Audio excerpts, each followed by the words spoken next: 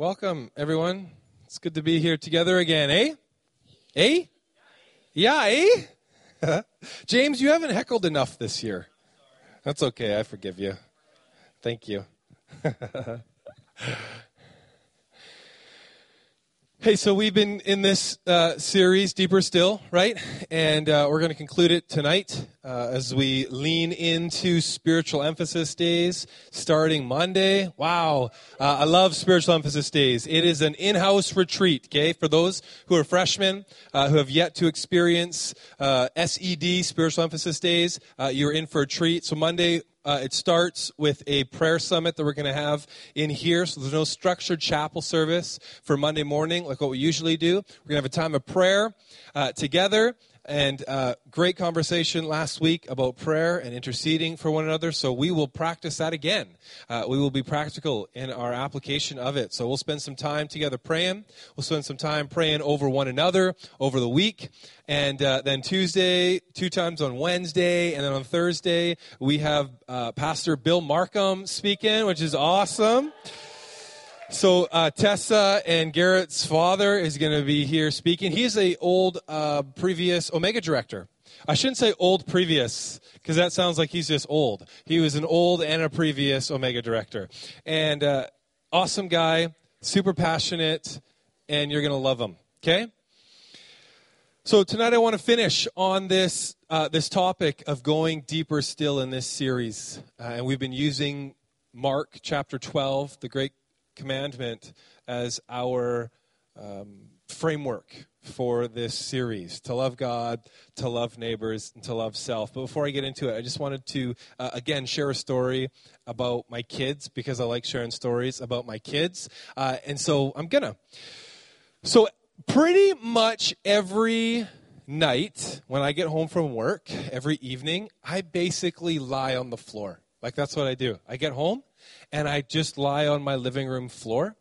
And as I lie on my living room floor, I have 2 little, adorable, sometimes smelly, sometimes stinky boys who jump on me. And I love it. I love it. I just lie there, and all they want to do is wrestle. And Simeon, who's 2, He's speaking a lot now, and his words are so cute, and he's got a bit of a rasp in his voice, too.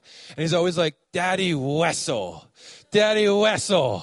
And that's all he wants to do, is wrestle with me. And so we wrestle all the time. Now, Seth is getting a little bit older. He still likes to wrestle, but he's getting into board games. He's getting into playing board games, which is really cool. So we gave him a few board games for Christmas. One was a matching game. It was a Spider-Man matching game. You get all these little cards. There's the pairs, right? You set out a whole bunch of them. So we set out 20 of these little cards. So there's 10 pairs that you can match. And we play this game. And Seth is actually getting pretty good at picking out where the matches are. You guys know what matching game is, right? If you flip 2 over, they don't match. What do? You flip them back, and it's the next person's turn. Okay, great. You're tracking with me. So we play this game. And as a dad, I want to give opportunity for my son to win. And I also want to make sure that I don't think that he's the boss of the house. And so I got to beat him at times as well. Unlike if you're a youth pastor, you never let the student win on purpose. They only should ever beat you if they actually win, okay? Never just let them win. As a parent, you get to let them win a little bit, but not all the time. You got to play back and forth and balance the game until they should know that you're still in charge, but you give them some hope that there's a future for them, right? So that's the intent of it. So we play matching. Deep theological conversation into the matching Spider-Man game. So here's the beauty of my son. We play this game. He's actually pretty good. He was doing all right, but I beat him. I chose to beat him, and then I decided, okay, this next game, I'm going to let him win. But I'm going to totally let him take the board. I've never done it. I'm going to let him take the board, see how many matches he can put together, and see the excitement in his face. So he gets a pair. Awesome. If you get a pair, you get to go again. So he gets a pair. He goes again, doesn't get the match. So then I pick up 2, not a match. His turn again. He realized that one of the ones that I picked up was the one that he previously picked up. He knew where it was, and he got another pair. Pretty good for a 4-year-old. He did it again for a third time. So he had 3 pairs. So he had 6 points, okay? And again, there's only 20 points available in this game. So he's doing pretty good. So then, it's his turn again.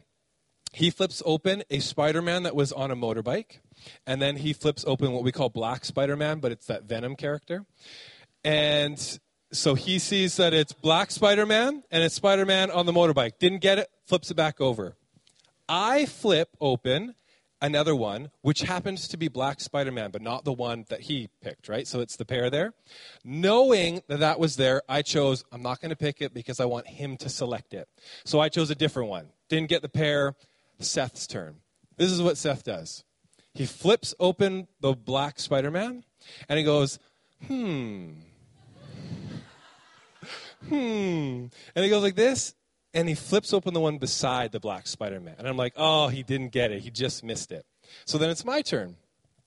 So I flip open the Black Spider-Man that he had, right? And then there's the one that I had earlier flipped over. And I'm like, And this is what Seth does. He goes, Daddy, it's right there. He knew it was there. He faked a miss for me because he felt bad for me. Isn't that crazy? He felt bad that I was losing that bad. So he decided to help me out and tell me where Black Spider-Man was. So I got a pair. Isn't that amazing? Isn't that amazing? Nothing to do with tonight, but I just wanted to share the story. Hey, so we're going to conclude our sermon series in the structure of the Great Commandment, right? We all know the Great Commandment, to love the Lord your God with all your heart, your soul, your mind, and your strength. And to love your neighbor and to love yourself, right? Right? To love the Lord your God and to serve your neighbor and to think about yourself often, right? Right, to do 15 minutes of devotions a day to love God, to serve others in a ministry once a week, but then treat yourself daily, right? That's what it means, isn't it? No. To love the Lord your God and to love your neighbor as yourself. Okay. To love your neighbor as yourself. So does that mean to love ourselves? Does that mean that the Bible insinuates that we should just love ourselves? Is there no specific teaching about loving ourselves? Or is there specific teaching about how to love ourselves? I had these questions on my Google Doc form as I was preparing for tonight's sermon. Okay, so what is loving self? Like, what does God mean by loving neighbor as self? So we must insinuate that we love ourselves. But do I love myself? Right? Do we love ourselves? Yeah, some. Yes, we do. Yeah, but when you're answering it with a question, are you certain if you love yourself? And so, like, how much do I love myself? Because I'm confused. Like, doesn't the Bible say to deny myself? Doesn't the Bible say for me to decrease? Doesn't the Bible say that I should not think too highly of myself? And so what does loving self even mean? Should we love ourselves? So I want to read this passage with you tonight. And you can open up your Bible if you'd like to. I don't have it up on the screen. You can open up your phone if you'd like to. Or, third option, brand new option, just for you, you can close your eyes. Oh, everyone's like, I'm taking option number 3. You can close your eyes on this one if you'd like. Okay? I'm pretty sure you're not going to fall asleep. It's too early. You know that feeling of like 5 o'clock, 6 o'clock, you're really tired, but then all of a sudden like 7, 8 hits and you're like, why am I all of a sudden awake? Right? You know that feeling? We're there, so you're good. So if you want, I encourage you, close your eyes on this one. Okay? We're going to read out of Luke chapter 24, and I just want you to picture this story with me, okay? It's beautiful. Luke chapter 24. I can see some of you are not closing your eyes. That's all right. Here we go. So this is Resurrection Day, okay, according to Luke, and he's talking about same day here. Same day, 2 of Jesus' followers were walking to the village of Emmaus, 7 miles from Jerusalem. As they walked along, they were talking about everything that had happened. And as they talked and discussed these things, Jesus himself suddenly came and began walking with them, but God kept them from recognizing him. And he asked them, "What are you discussing so intently as you walk along?" I love Jesus. What are you guys up to? They stopped short, sadness written across their faces. Then one of them, Cleopas, replied, "You must be the only person in Jerusalem who hasn't heard about all the things that have happened there the last few days." "What things?" Jesus asked. "The things that happened to Jesus, the man from Nazareth," they said. "He was a prophet who did powerful miracles, and he was a mighty teacher in the eyes of God and all the people. But our leading priests and other religious leaders handed him over to be condemned to death, and they crucified him. We had hoped that he was the Messiah who had come to rescue Israel. This all happened 3 days ago." Then some women from our group of his followers were at his tomb early this morning, and they came back with an amazing report. They said that his body was missing, and they had seen angels who told them Jesus is alive. Some of our men ran out to see, and sure enough, his body was gone, just as the women had said. Then Jesus said to them, "You foolish people. You find it so hard to believe all that the prophets wrote in scriptures. Wasn't it clearly predicted that the Messiah would have to suffer all these things before entering his glory?" Then Jesus took them through the writings of Moses and all the prophets, explaining from all the scriptures the things concerning himself. And by this time they were nearing Emmaus, at the end of their journey. Jesus acted as if he was going on, but they begged him, "Stay the night with us, since it is getting late." So he went home with them. And as they sat down to eat, he took the bread and blessed it. Then he broke it, and he gave it to them. And suddenly their eyes were opened, and they recognized him. And then at that moment he disappeared. And they said to each other, "Didn't our hearts burn within us as he talked with us on the road and explained the scriptures to us?" And within the hour, they were on their way back to Jerusalem. And they found the 11 disciples and the others who had gathered with them, who said, "The Lord is really risen. He appeared to Peter." Verse 35, then the 2 from Emmaus told their story of how Jesus had appeared to them as they were walking along the road, and how they had recognized him as he was breaking the bread. And just as they were telling about this, Jesus himself suddenly standing there among them.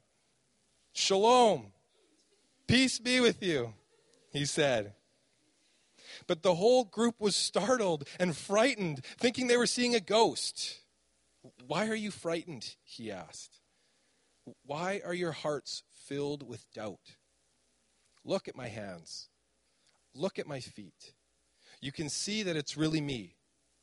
Touch me and make sure that I am not a ghost, because ghosts don't have bodies, as you see I do." And as he spoke, he showed them his hands and his feet. Verse 41, still they stood there in disbelief, filled with joy and wonder. Then he asked them, "Do you have anything here to eat?" They gave him a piece of broiled fish, and he ate as they watched. And then he said, "When I was with you before, I told you everything written about me in the law of Moses and the prophets and in the Psalms must be fulfilled." And verse 45, then he opened their minds to understand Scripture. You can open your eyes.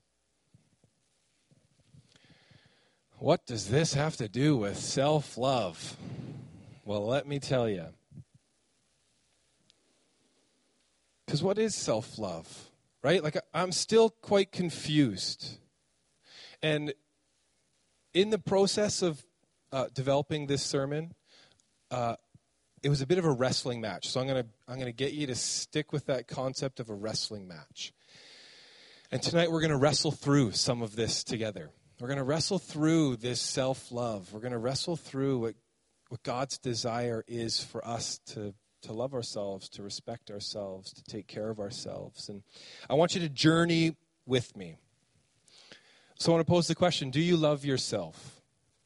If you're to really just sit and take in everything, ask yourself the question, do you love yourself? I don't mean do you love your life. Okay, I'm not talking about your surroundings. I'm not talking about your relationships. I'm not talking about your style, your clothes, what you got, your family, whatever. If you're to just place yourself, remove yourself from all of it, and just be you and your thoughts, which for some of you are like, oh, that's a scary place to be. Would you be okay with yourself? Would you love yourself?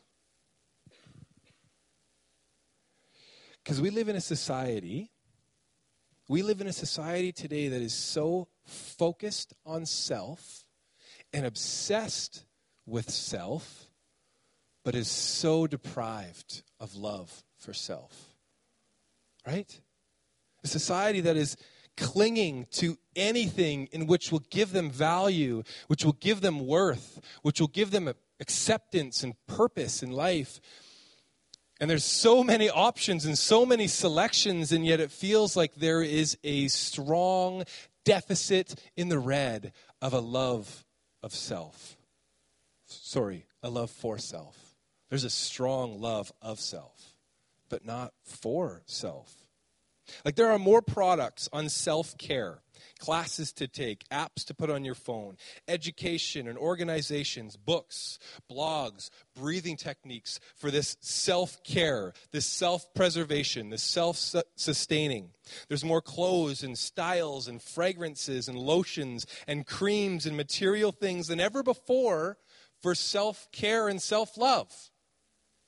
To focus on self, to better self, to come to a place where I accept myself more than what I had previous. Right? Yet it seems like there's such a longing still for more. Do you get that at all? Yeah? Eli, thanks for your honesty, buddy. I'm good with a wrestling match back and forth on this, okay? So for me, this has been my wrestling match. I decided near the end of November I wanted to take off some time from social media, so I took some time off from social media, November, December into the Christmas break, and then started up in January again, and inundated again with people's thoughts about New Year's resolutions, stuff like that. And the number one that I saw, New Year resolution that I saw, was not just New Year, New Me, which is the cliche and the thing that people go for all the time, but it's this is the year that I'm going to put myself first. And I was like, whoa, wait a second. Do I like that? I'm going to choose to love myself first. I'm do I like that? Do I not like that? I kind of don't like that. But when Scripture says that we're to love the Lord our God and we're to love our neighbors as ourselves, does that mean that we have to first love ourselves before we can love God and love our neighbors? And I've heard some people say yes. And I've heard some people say no. And so again, where's that line for that? Where's that place where, okay, yeah, I need to love and accept myself, because if I don't, I'm going to be a real unhealthy place to love other people. So there's some truth to that. But man, it sure is misleading, misguiding that I should place myself first in the area of love before I get to God and loving Him. Right? Are you tracking? Okay, great. I'm okay with silence, but I need at least every once in a while, okay?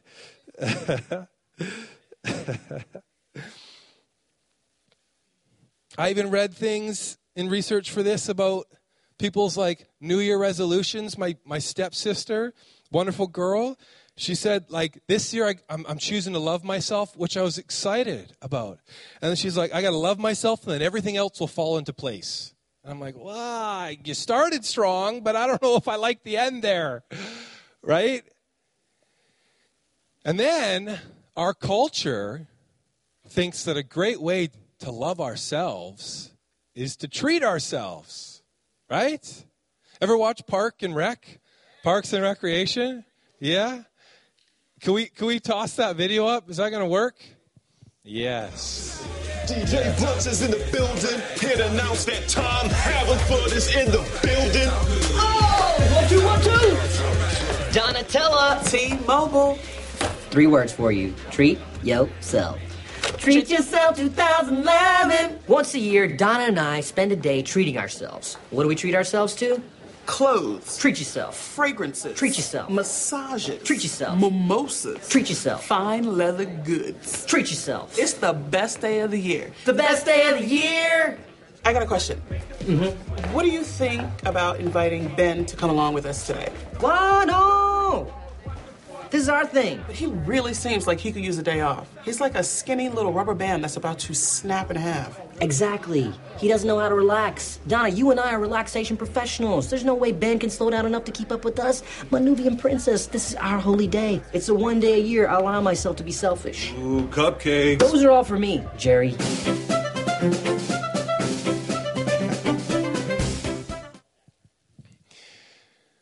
Treat yourself, right? Yeah, but let's be honest. Doesn't it feel so good to take a day of self-care where I just binge watch Netflix, right? I just think about myself and my needs and eat what I want and do what I want and only answer the things that I want to answer to, right? I've worked so hard for this. I deserve this, right? Isn't it love God, love your neighbor, and treat yourself? Is that what it means?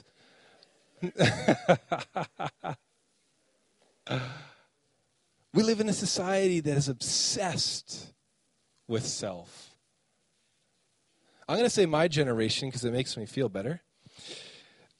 My generation is like the creators, and don't get like, hey, this is my generation, blah, blah, blah, of the eye products, right? The creators of the selfies. Like, literally created a new word, changed our vocabulary in regards to self. The eye products, the social media, where social media, let's be honest, is now more about self-promotion than anything else, right? It's about promoting oneself because we look at the fabricated, filtered lives of everybody else and compare them to our regular day-to-day routine, and we say, wow, how can I ever compare to that? So I got to promote myself in a filtered, fabricated way so that others will see it and double tap the screen so I can get a heart and feel accepted and valued by the picture that I place up on this thing. And we have this crooked, bent view of how we are to accept ourselves and be okay with ourselves and like ourselves, that we focus so much on ourselves. Yet why do we still live in a time where it seems like people are deprived of their identity, of who they are, of their value, and of their worth, and of their purpose? Right? Lauren Daigle, is that her name? Her song? Right? Beautiful song. Like, so beautiful. I don't remember the title of it, but I know it's all about that identity.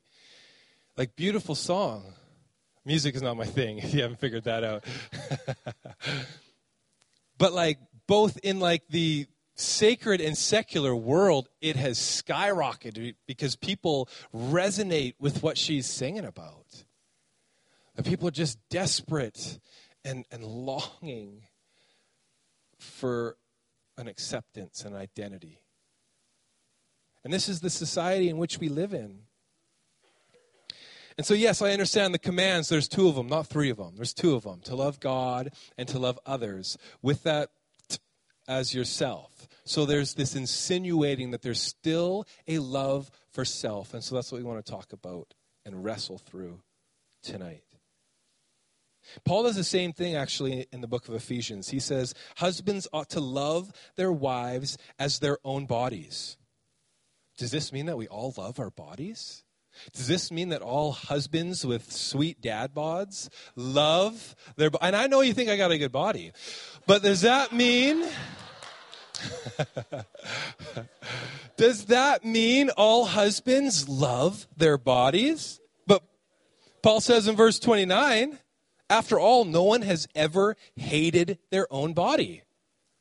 Well, Paul, you got to come up to 2019 here, buddy. Right? The Bible is insinuating here that we all love ourselves. Scripture is insinuating that we all love ourselves.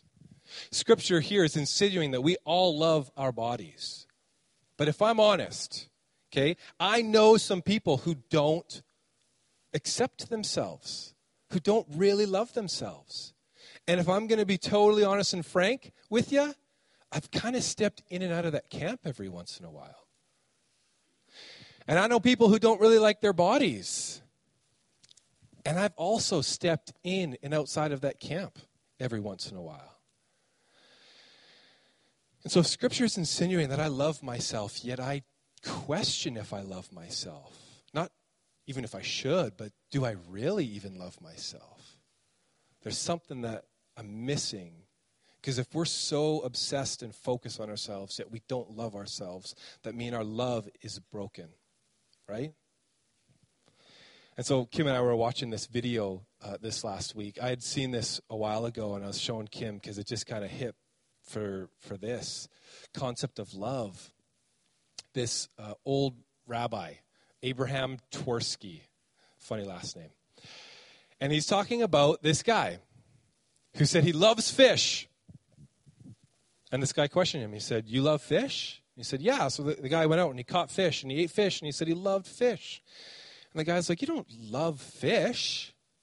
You love the fish so much that you went out and caught it and killed it and boiled it and ate it? Don't say you love fish. You love yourself. And because you love yourself, you went out, you caught the fish, you killed it, you boiled it, and you ate it." Right? There's a couple who are in love. They get married. The guy says, "I love her." And she says she loves him. But really, he comes to a point where he realizes that this person is going to actually satisfy his emotional and physical needs as a spouse. And so he doesn't just love her. He loves what she can do for her, or for him. Excuse me. So therefore, he loves self. And she's the same thing, who will satisfy my needs, my emotional, my mental, my physical needs. She loves herself. And so this rabbi said, so much of our love today is fish love. Right? It's this, we say we love it, but it's actually, we say that we love ourselves. Because a true love, a true healthy love, is not a love that gets, but it's a love that gives.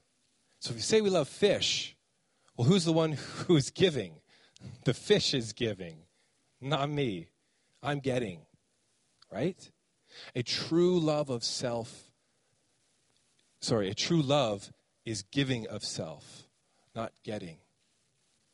And so this concept of giving, this concept of giving up, we talked about this in the last couple of weeks. We talked about this in loving God. We talked about this in loving others.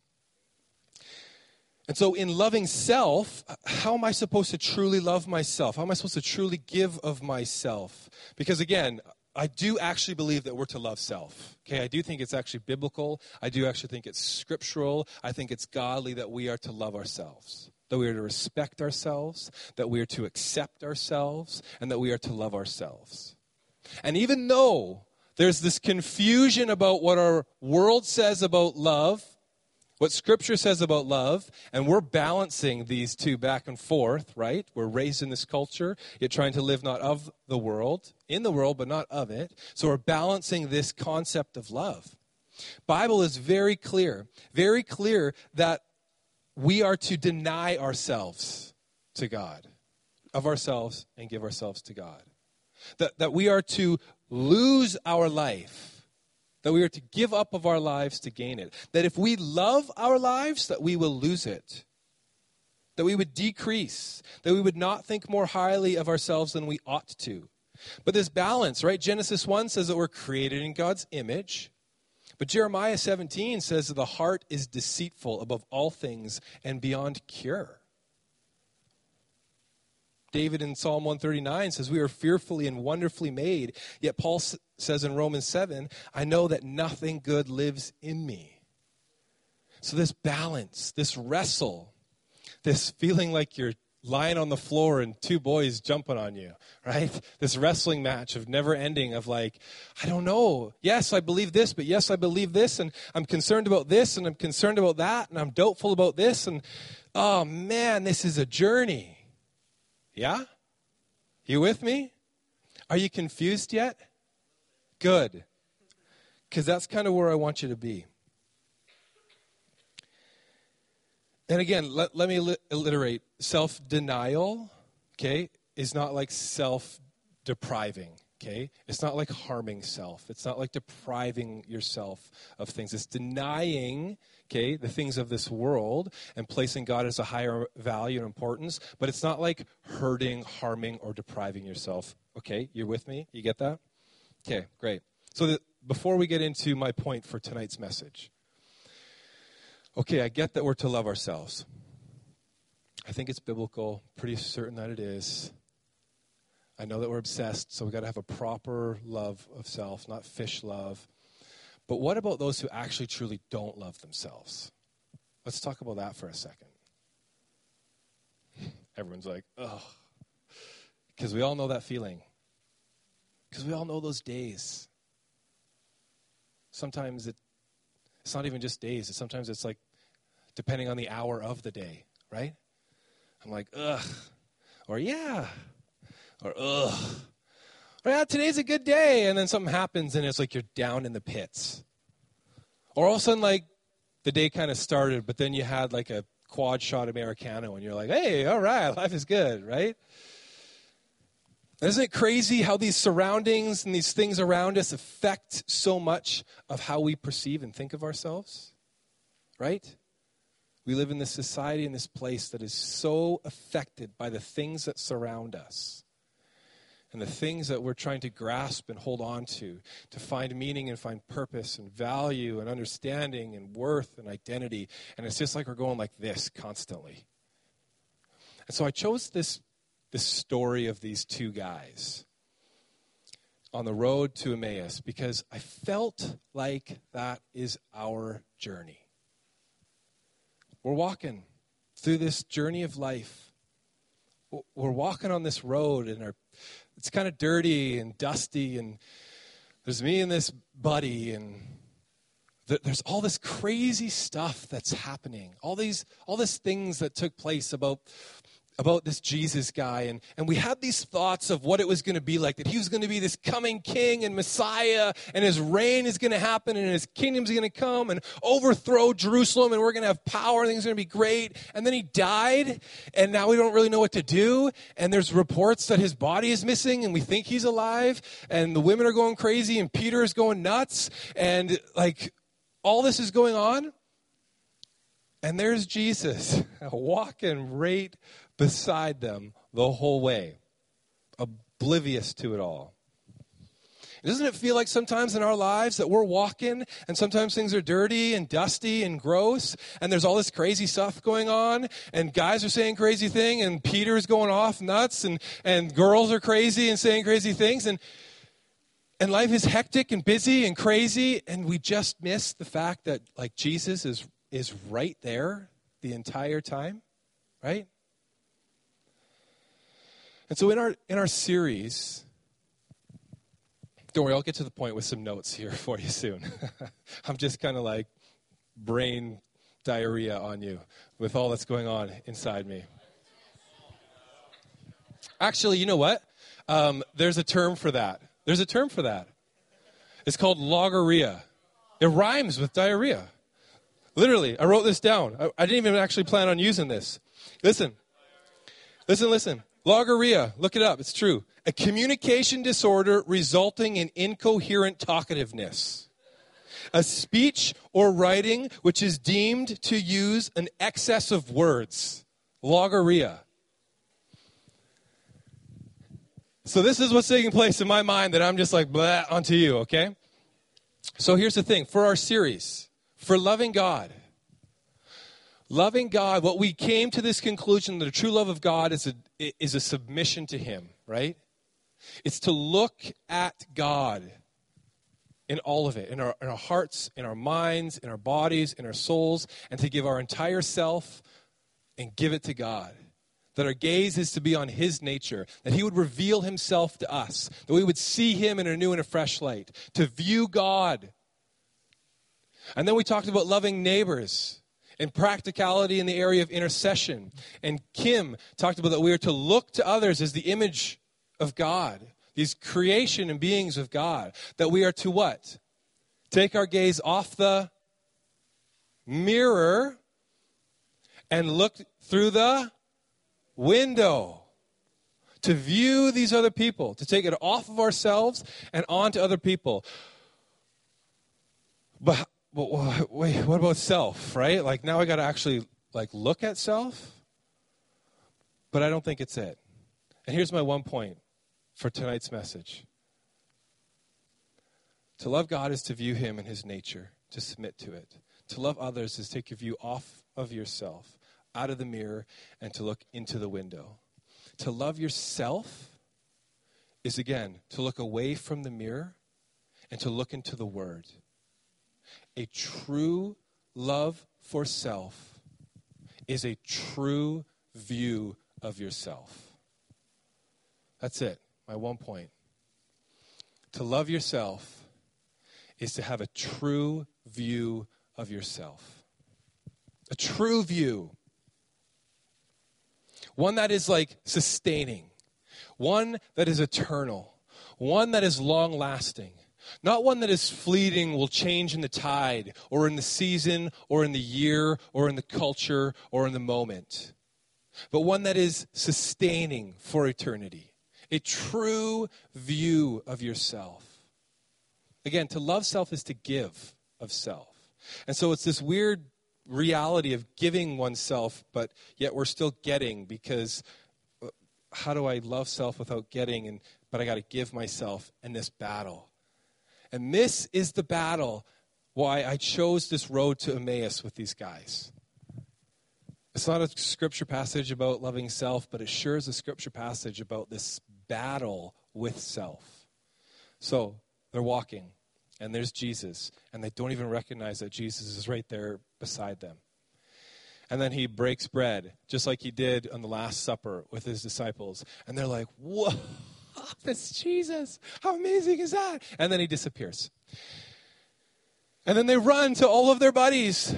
And Peter's saying, guys, I saw Jesus, I saw him. And they're like, guess what? We saw him too. We saw him too. This is amazing. God did this and God did that. And they're sharing their testimonies of the things that God did in their lives. And all of a sudden Jesus appears and they're like, oh my goodness, it's a ghost. Like they just talked about the things Jesus did. They just talked about the testimonies. And then they completely forgot about it. And they're like, it's a ghost. It can't actually be Jesus. Like, do you get this? Do you get this battle? Does this make sense to you? It just happened. This day, the same day, God did something in their life, and moments later they forgot all about it. And Jesus says, why do you doubt? Why do you doubt? And he says, look, touch my hands, touch my feet. I'm real. Ghosts don't have bodies. And so does that mean ghosts are real? Because he actually talks about that they're real? So that's kind of freaky. Sorry. James is back. I love it. And it said in their disbelief, they had joy and wonder. Isn't that our life? Isn't that our faith journey? Isn't that our walk along this road? That even though there's doubt and even though there's disbelief, there's still this joy and this wonder and this awe that we have. This dichotomy of both yes and oh my gosh, God, you're amazing, and I'm confused. Isn't that our lives? Isn't our journey with Jesus? It sure was for these two guys, and it sure is for my life. It sure is for my life. And so I've come to the place and I've come to the understanding that in this journey, in this path that we are on, I've kind of given up on the idea that I need to find time with Jesus. And let me explain that. Because I think all our time is with Jesus, right? Like he's right there all the time. And yes, we need to find time to read Scripture. And yes, we need to find time to pray, but isn't in all things that we do that we're to give glory to God? And so if it's in all things that we do, in all things, like, I don't know the Greek word for all, but I'm pretty sure it means all, right? In all things, we're due to give glory to God. And so, yes, we need to read, but we can worship God not just by reading this, but in all things. In the posture of a heart, in the view in which that we perceive life, in the view of God, in the view of others, and in the view of self, is where the love truly hits. And this is this journey. And man, I love Scripture in verse 45, where Jesus says that he opened their minds to understand the Scriptures. He opened their minds to understand the Scriptures. And so what does the Scriptures say about us? What does the Scriptures say about you? Anybody feel confident in sharing? Anybody feel confident in saying what God says about you through Scripture? You don't have to quote anything. You just say it out. Child of God, that's my first one. That's my first point. Okay, who's going to get my second one? That's not it. No, I'm kidding. But you're right. You're right. Huh? Accepted. Prosper. Redeemed. Adopted. Anointed. When you say it at the same time, I can't understand. Friend of Jesus. No longer a slave to sin. Temple of the Holy Spirit. New creature in Christ. Righteousness of God in Christ. That's a good one. Blessed with every spiritual blessing. We are blessed with every spiritual blessing. His workmanship, citizen of heaven. Paul says in Ephesians 4, since you have heard about Jesus and you've learned the truth that comes from him, throw off your old sinful nature and your former way of life, which is corrupted by lust and deception. Instead, let the Spirit renew your thoughts and your attitudes. Put on your new nature, created to be like God, truly righteous and holy. That's Ephesians 4:21-24. But why do we still doubt? Why do we still doubt? Why is my faith not enough? Why is my faith in Jesus? Why does it fail? Why do I get distracted? Why do I get discouraged? Why do I have these bad days? What is the opposite of faith? Anybody know it? I led you in on that one. It is not doubt. We live by faith, not by sight. Because guess what? There are times in our life that Jesus is standing right in front of you and walking along, and we cannot trust just our sight. We cannot trust it. And even though we doubt, we choose to live by faith. And guess what? Faith wouldn't actually exist if there wasn't doubt. It's called certainty, right? That it's only within the doubt that we choose faith. We choose the view of our Father. We choose the identity that he gives us. The one that will never fleet away. That one that will never break down or fall. The only one that can stain for eternity. The view of God, of our lives. The one who truly gave of himself. Right? Romans 5. Love is one who gives of themselves to another, who lays down their life. It's him who has given the love to us. And as we accept his view of us is when we truly love us. Isn't that a funny cycle? Isn't that a crazy cycle? That as we give ourselves to him and to his way is when we actually find fulfillment and satisfaction, value and worth and acceptance in this life. Isn't that amazing how good our God is? That he would do that? That he would give us that? He could do whatever he wanted. But he knew in our worship and adoration to him and believing what his word says, our lives will be full of abundance and every spiritual blessing. How amazing is that? And Jesus reveals the understanding of Scripture to these disciples. I love Scripture, how it's written. It's funny. It's funny, right? It's beautiful. It's poetic. It's life-transforming. It's authoritative. It has power. I encourage you to fall in love with it. I encourage you to believe it. I encourage you to speak it out loud over your life. Speak what God views you as over your life as a mantra of your day-to-day living. To believe, to begin to live out actively what Scripture calls you. Marvelous, created in his image, crafted, redeemed, accepted, anointed, beautiful. And to allow that to give you value and worth and nothing else. So that's my one point for tonight's message. To love yourself by truly viewing yourself. What is it again? Is to have a true view. I know, I wrote it. I don't even remember. To have a true view of yourself. But I want to finish with a couple practical things. And I'm going to call this my dad talk.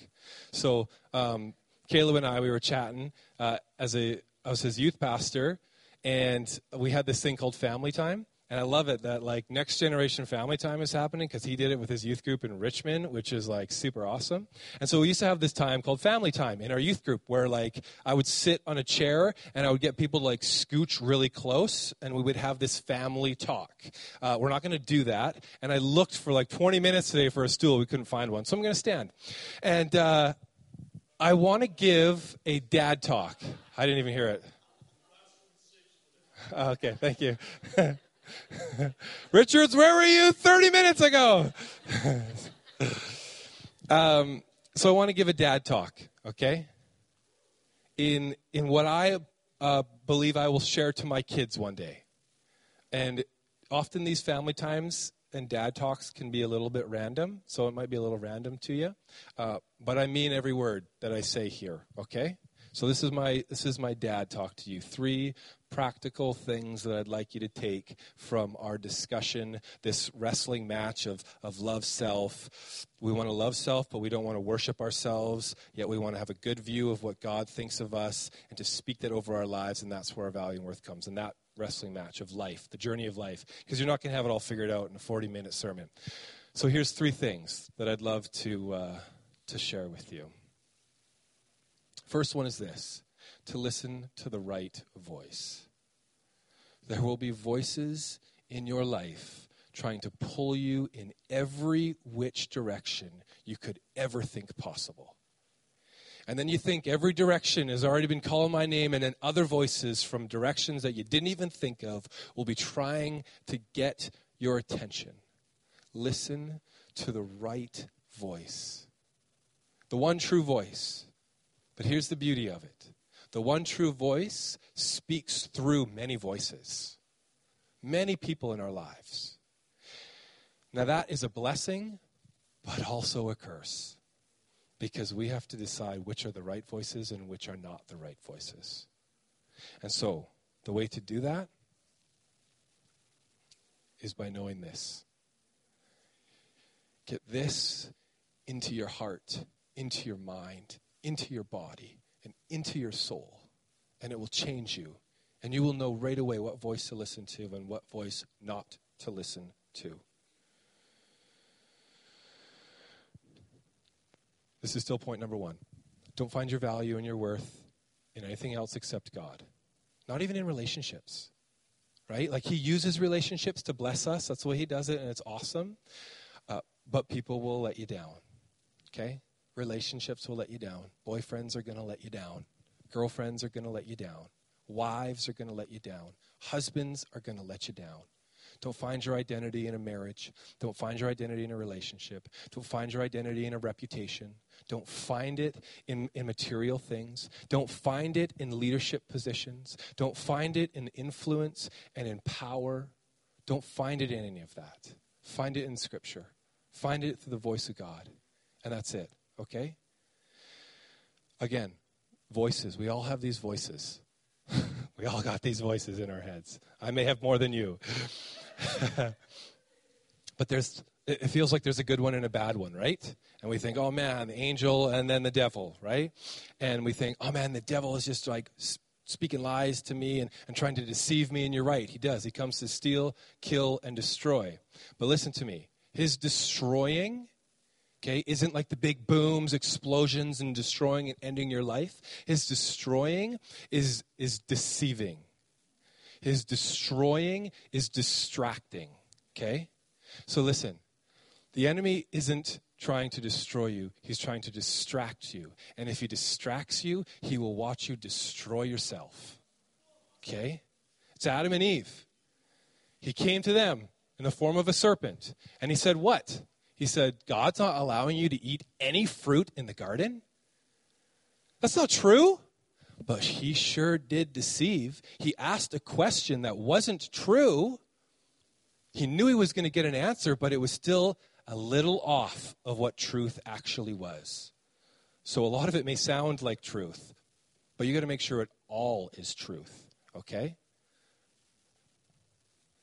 So make sure you listen to the right voice.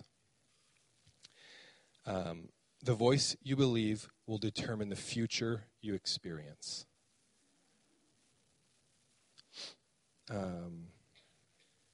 Second one is don't trust your feelings. Trust the authority of Scripture. Okay? Trust Scripture, not your feelings.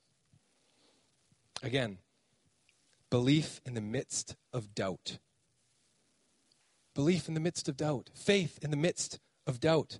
I do not live by sight, I live by faith. Doubt is in the midst of it, but it's by faith in which that I walk, not by sight. So believe in Scripture. Trust Scripture. And so much of our sermons this year, and so much of what we've prayed about since June, is that we've wanted to inspire people to read Scripture. Because we know that when we talk for 30 to 40 minutes on a Wednesday night, you're going to forget what we say. I forget what we say. But guess what? This will continue with you.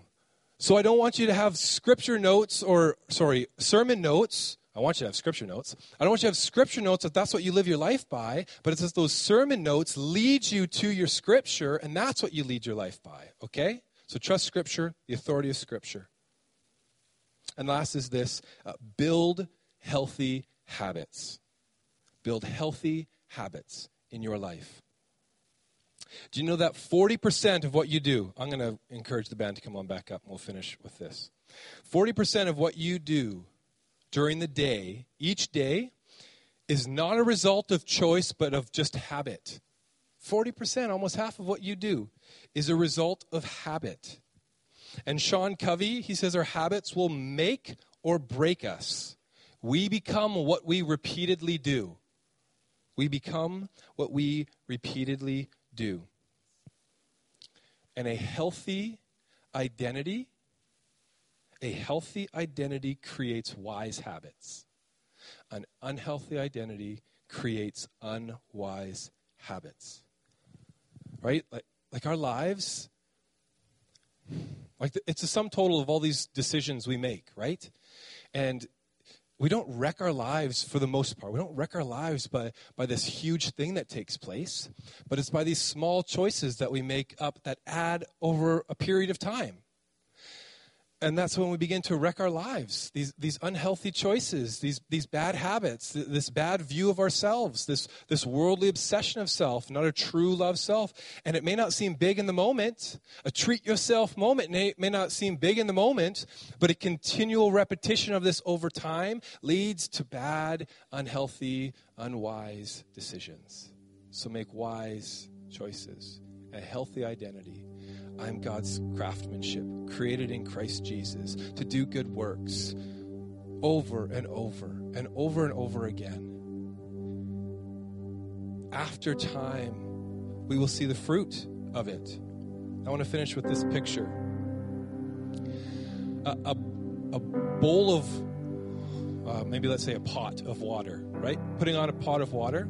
Okay, I got this from Craig Rochelle. Love this imagery here. He was talking about habits. And often we do these habits and we think, oh man, this one little habit's not really doing anything, and I'm trying and I don't really feel like I'm getting anywhere. And it's like a pot of boiling water. You turn it on and there's just water in the pot and the temperature rises. And it's just a pot of water and it gets hotter, but it still looks the exact same. And it gets hotter and hotter and hotter until a point in which it starts to boil. Does anybody know the temperature of it? It's like 100 degrees Celsius. It hits this moment in which that it starts to boil. At 99, guess what? It ain't boiling. It looks the same as 0. And how often in our lives do we look at other people and we compare our lives to other people and we say, man, they're so godly, they're so good, they got it all together. How come I don't? It's these little habits that they're doing consistently every single day that they're experiencing the fruit of it. And guess what? They're not that much healthier than you. We're all on this journey together. And sometimes we take our 11 degrees Celsius and we compare it to somebody's 100 degrees Celsius. Or maybe we're at the 90 degrees Celsius and we're comparing it, but yet we feel so far behind. Quit comparing your life to the people around you, to the experience of the things that are going on behind you. The last 3 days, what the women are saying, what the men are saying. And focus on what God is saying to you. The guy who is with you at all times, right in front of you. Jesus. Now let me just finish with this. As we approach spiritual emphasis days, I hope some of you are challenged big time. As God speaks to you, as the Spirit speaks to you, right? Just after this moment in which Jesus was talking with individuals here, he ascended into heaven. He made the promise that the Father was going to give the Holy Spirit. He is alive. Amen? He is alive and at work and is active, interceding on our behalf. Now, to get to a place in which that we can just truly accept what God says about us, and that is where we find our identity and value and worth, and give up all these other things, we got to really give it all up. Like, we actually have to give it up. So if there is something that is holding you back, something that is holding you down, give it up. Give it up. If it is fashion, where you're trying to find value and worth and identity and what people say and how you look, wear a white t-shirt or a black t-shirt with nothing on it for the next 30 days. And that's it. Quit wearing makeup even. If it's your social media self-promotion, give it up. Give it up. If it's something that's so holding you back, so tightly wound around you, I encourage you to fast. And I'm a big believer that when Scripture talks about fasting, it means food physically. Now, you can give up lots, and I encourage you to do so, but if it's really got a hold on you, fast. Food. Because it's the only thing in which that we can give up, that if we were to give it up, it could kill us. What a true giving of ourselves. Right? So we're not going to do it school-wide or anything like that, but maybe this weekend, maybe this next week, take a day, take a meal, take every meal, every breakfast of the day, whatever, and fast it. And belief in the midst of your doubt that God will open your mind to the things of Scripture and what the Spirit is saying and doing in your life. Thank you for listening to my ramble. Why don't we stand together and let me pray. And can we sing, you pick a song. Let's just sing a song. And we'll sing this song, and following it, I'll say a prayer of dismissal. You can stick around if you want to. You can go by all means if you want to as well. Let's pray and let's worship Jesus. Jesus, thank you that you have been in this room the entire time that we've been talking about you. Thank you that you are in our hearts. that you're in our minds, that you're in our souls. Holy Spirit, thank you that you are interceding right now in this moment for us, our advocate, our helper, our counselor. Spirit, I pray for the work that you are doing inside each person's life tonight. Would you again reveal yourself fresh and anew? Would you draw us close to you, that we would stand firm upon the promises of your word, that as we remain in you, you will remain in us. Spirit, would you convict us to give up the things that are holding us down from truly, properly, and biblically loving ourselves? God, if we have pride in our hearts and in our lives, would you forgive us? Would you prune that out of us right now in the name of Jesus? Prune it, eradicate it, delete it, I pray. Spirit, speak to us tonight, this next week, as we do an extra emphasis on you, on your person, on your nature, on your character. Oh, thank you that you are here. Thank you in advance for the work that you're going to do. We give of our lives. We surrender ourselves tonight.